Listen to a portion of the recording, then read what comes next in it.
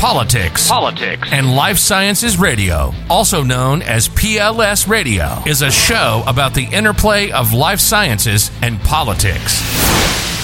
PLS Radio is hosted by Dean L. Finelli, PhD, an intellectual property attorney in Washington, D.C., whose practice focuses on issues connected to the life sciences industry. PLS explores cutting-edge topics involving the biotech and pharma ecosystems, political and governmental policy issues affecting the biotech and pharma industries, and much more. PLS guests include scientists, business, medical professionals, media personalities, newsmakers, and political leaders. Politics and Life Sciences Radio is your place for hot topic discussions and real news in the life sciences industry. Now, it's time for Politics and Life Sciences Radio with your host, Dr. Dean L. Finelli.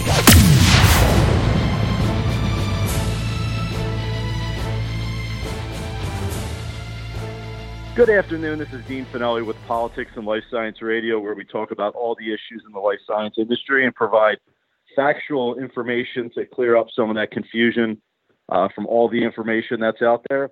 I'm very happy today to have as our guest Miss Bea Blauser, who is an award-winning author and engaging public speaker. She is featured on NPR's Journeys of Discovery and on Issues and Ideas. So we'll bring Bea on in a few minutes, but very happy to have her join us today. So the Omicron variant continues to spread through the United States, about a 7-fold increase in about a week after week. So we're really seeing how contagious and transmissible this is. CDC and FDA officials are very concerned that we're going to see an increase in hospitalizations and unfortunately an increase in deaths when you combine Omicron with the Delta variant that's still the predominant variant in the U.S. We also have flu season that's really we're in the midst of at this point. So a lot going on when it comes to respiratory viruses. So we know that the safest thing to do is get vaccinated, get that booster shot. It looks like booster shots do help against severe disease and will keep people out of the hospital, even with the Omicron variant. Johnson & Johnson's vaccine showed very little effect against the Omicron variant. CDC officials are now actually meeting to determine how to proceed with that. Should the J&J vaccine still be authorized? Do the benefits still outweigh the risks? So it'll be interesting to see how they come out there. We know Dr. Fauci said not too long ago that in retrospect, it probably looks like J&J would have been better had it been a 2-shot vaccine, but certainly we know there's a lot of people out there that just don't like to get stuck, don't want to get that vaccination. So I think it was a good idea. It probably did motivate a lot of people to get vaccinated with J&J. We know J&J had some issues with regard to blood clotting that were very, very rare, but nonetheless were a concern. So when you think about the vaccines that are available in the U.S., we have Pfizer, we have Moderna, and we have J&J. Pfizer and Moderna were extremely effective, and it does look like they'll continue to be effective with that booster shot, as I mentioned. Remains to be seen how the CDC and FDA will view the J&J shot, but I would imagine it looks like we have plenty of the mRNA vaccine available, so interesting to see how they proceed in that regard. A lot of Americans, though, even with this news of the Omicron variant making its way through many countries, including the U.S., are very tired of wearing masks, tired of hearing about mandates, tired of really just being in this pandemic. I think we could all empathize with that position. I think we're all tired of dealing with this, but nonetheless, I think we still really need to act responsibly, think about what we know, what we've learned over the last just about 2 years when it comes to the virus, and how we could act responsibly, because there's some people out there that either can't get vaccinated, people out there now that Omicron is circulating may not have had the chance to get their booster yet. So I think it really, as much as everyone hates hearing about mask mandates, wearing masks, it's still really the best defense. Even if you are vaccinated, wear that mask because that will protect you. I think it's, at least in my opinion, a little overboard. When we talk about getting together for the holidays, a lot of our family members and friends are probably vaccinated. So I think we're in a very different situation than we were in last year. So, but nonetheless, it's a discussion people should have.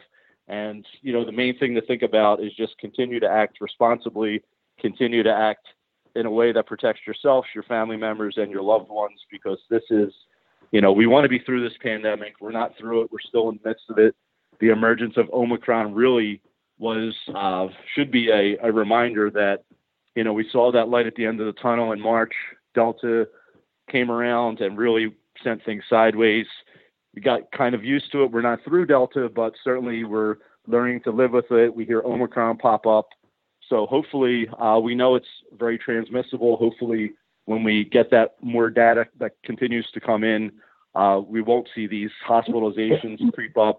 People continue to get their booster shots, but it remains to be seen. I think, one of the big issues that we have here is, are we really learning from the past? Are we learning from our past mistakes? We've been in this 2 years now. We've had the original strain of the virus. We've had various variants that have popped up, most recently Delta and Omicron, but we continue to kind of see the same behavior. What have we learned? We look back over the last couple decades. We know the U.S. got very lucky in 2009 with the highly contagious swine flu. I think even Barack Obama at the time said we were extremely lucky that although it was very contagious, it wasn't as virulent as it potentially could have been. So mortality wasn't as high as it could have been with the number of cases. But nonetheless, when we look back, it just seems like we continue to handle these situations on our heels, and we really haven't learned exactly, how to act on our mistakes. So let's bring on our guest, Ms. Bee Bloser. Ms. Bloser was in Africa after the CDC dispatched her husband, Carl, to join the global smallpox vaccination campaign in 1969. So she's seen firsthand the spread of one of the really most deadly viruses out there. So we're very lucky to have her. We'll talk to Bee about her experience and, how she sees the outlook. Bee, thank you so much for joining us today. Thank you so much for having me. And I want to thank you also for the work you're doing. Oh, it's my pleasure. We always try and bring guests like yourself to kind of sift through all that misinformation that's out there and just provide some factual information. So I think it's great. So obviously one of the most important questions I think that I want to hear from you is, how do you think this is going? When you look back at all your experience when it came to smallpox and then you look at this, are we handling things the way we should be, or what have we learned and what should we be doing differently? Well, of course, I fully believe that we need to follow all of the CDC guidelines. We need to be getting vaccinated and wearing the mask and keeping social distance and all of those things, which, as you said, people are getting tired of it. But we know what works, and scientists are discovering new things all along because this is a new virus. So we don't know everything about this virus, and especially as new mutations come along. But if we want to protect our loved ones, even if we're not concerned for our own health, then I think we follow the precautions that we know at least work to, so far as prevention. When we talk about smallpox, a lot of people, it's in their vernacular, but they just assume it's something that existed back in the Stone Age, but generally speaking, it was a relatively recent disease that's been eradicated. What was the motivation, and aside from the obvious, but how did this global campaign to eradicate smallpox blossom?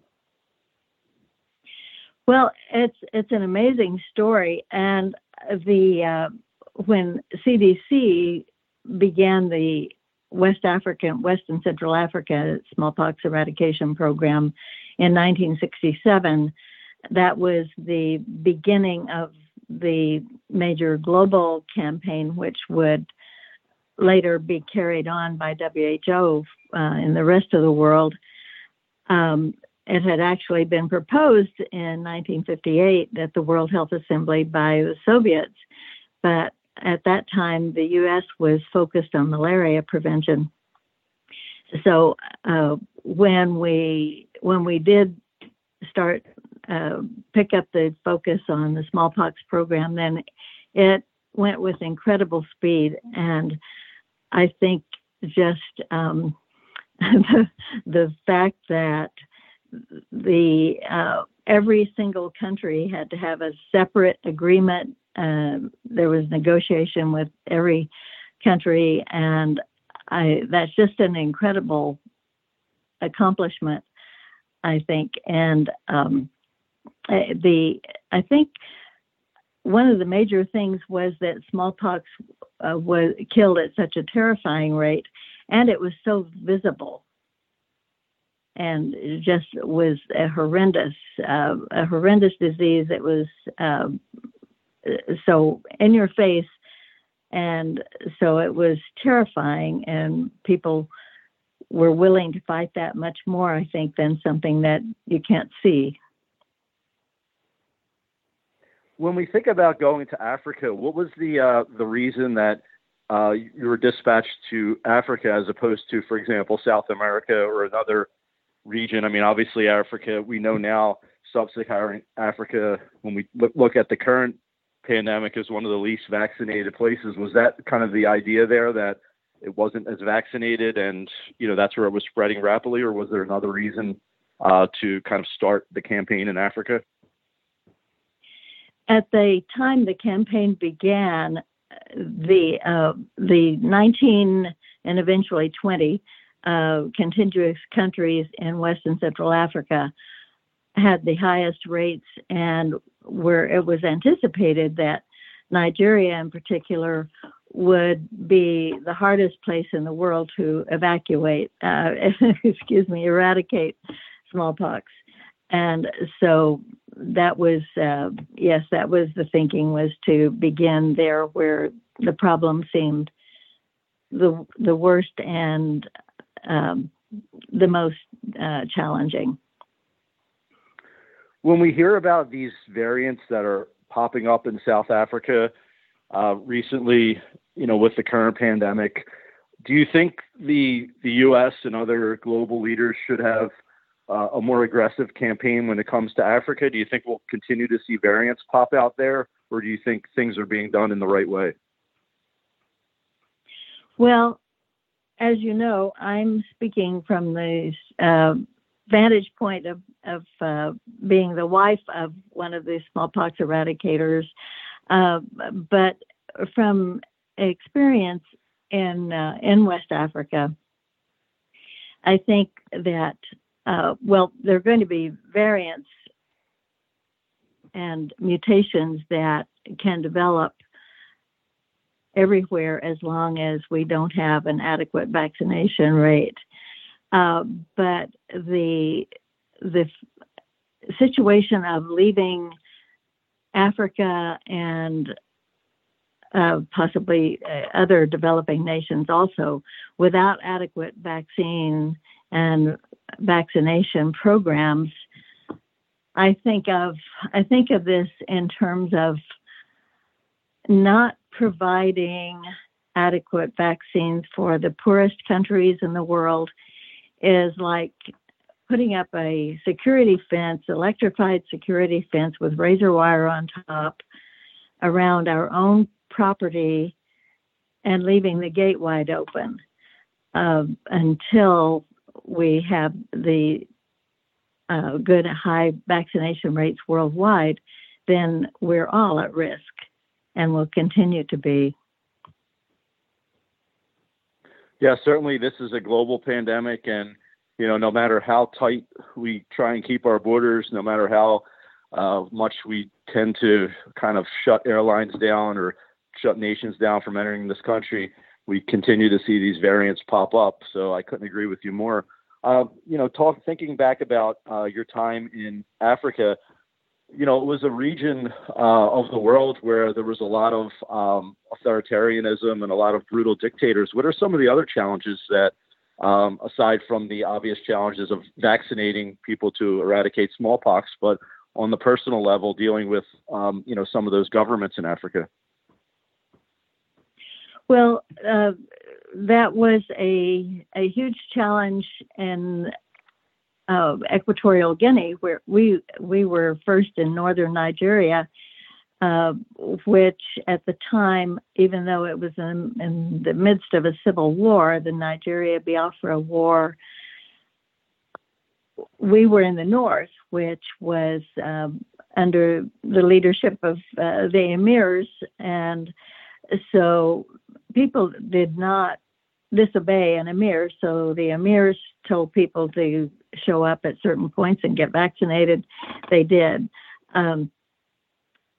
We were not in the area where the fighting was going on. We were far away from that.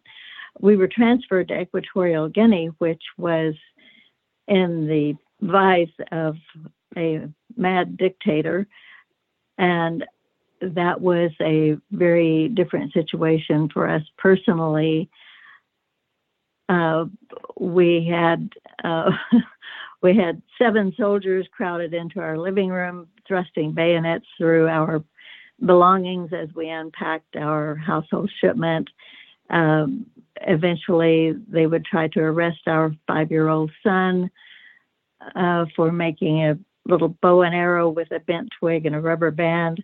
So there were those kinds of things going on while my husband could be, deep in the rainforest, out of communication. But nothing slowed the campaign. And it was, I think, all of the families, we just kept putting one foot in front of the other. And no matter what the challenges were, the program just marched ahead at incredible speed. It's a huge story. Yeah, it's really a very incredible story. We're talking with Miss Bee Blosser on Politics and Life Science Radio. Bee was in Africa after the CDC dispatched her husband to join the global smallpox vaccination campaign in 1969. Bee, when you look at what's going on in the U.S. with the politicization of masks, with the politicization of, various therapeutics that, are arguably may not even work, what do you think is one of the biggest issues that you see in the U.S. that really frustrates you? It is the extreme political divide. With smallpox, there was such unity in the approach and in the determination to get it done. And public health is political health. It always has been. But at the same time, I think the extent of that, the extreme division is, and the misinformation is just incredibly frustrating. I couldn't agree more. I mean, when we talk about, Operation Warp Speed, I think that was really a tremendous achievement by the U.S. to get a vaccine made so quickly and so safely. But then you juxtapose that with the comments that were getting very politicized, where we saw members of the Democrat Party saying they would never take Donald Trump's vaccine as if he was, there making it and selling it himself. We continue to hear all this politicization, and you mentioned misinformation, which is just really, in my opinion, one of the biggest impediments to getting people vaccinated.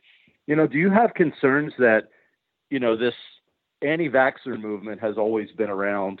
I mean, when you look at smallpox, it was just such a huge success when we talk about vaccines.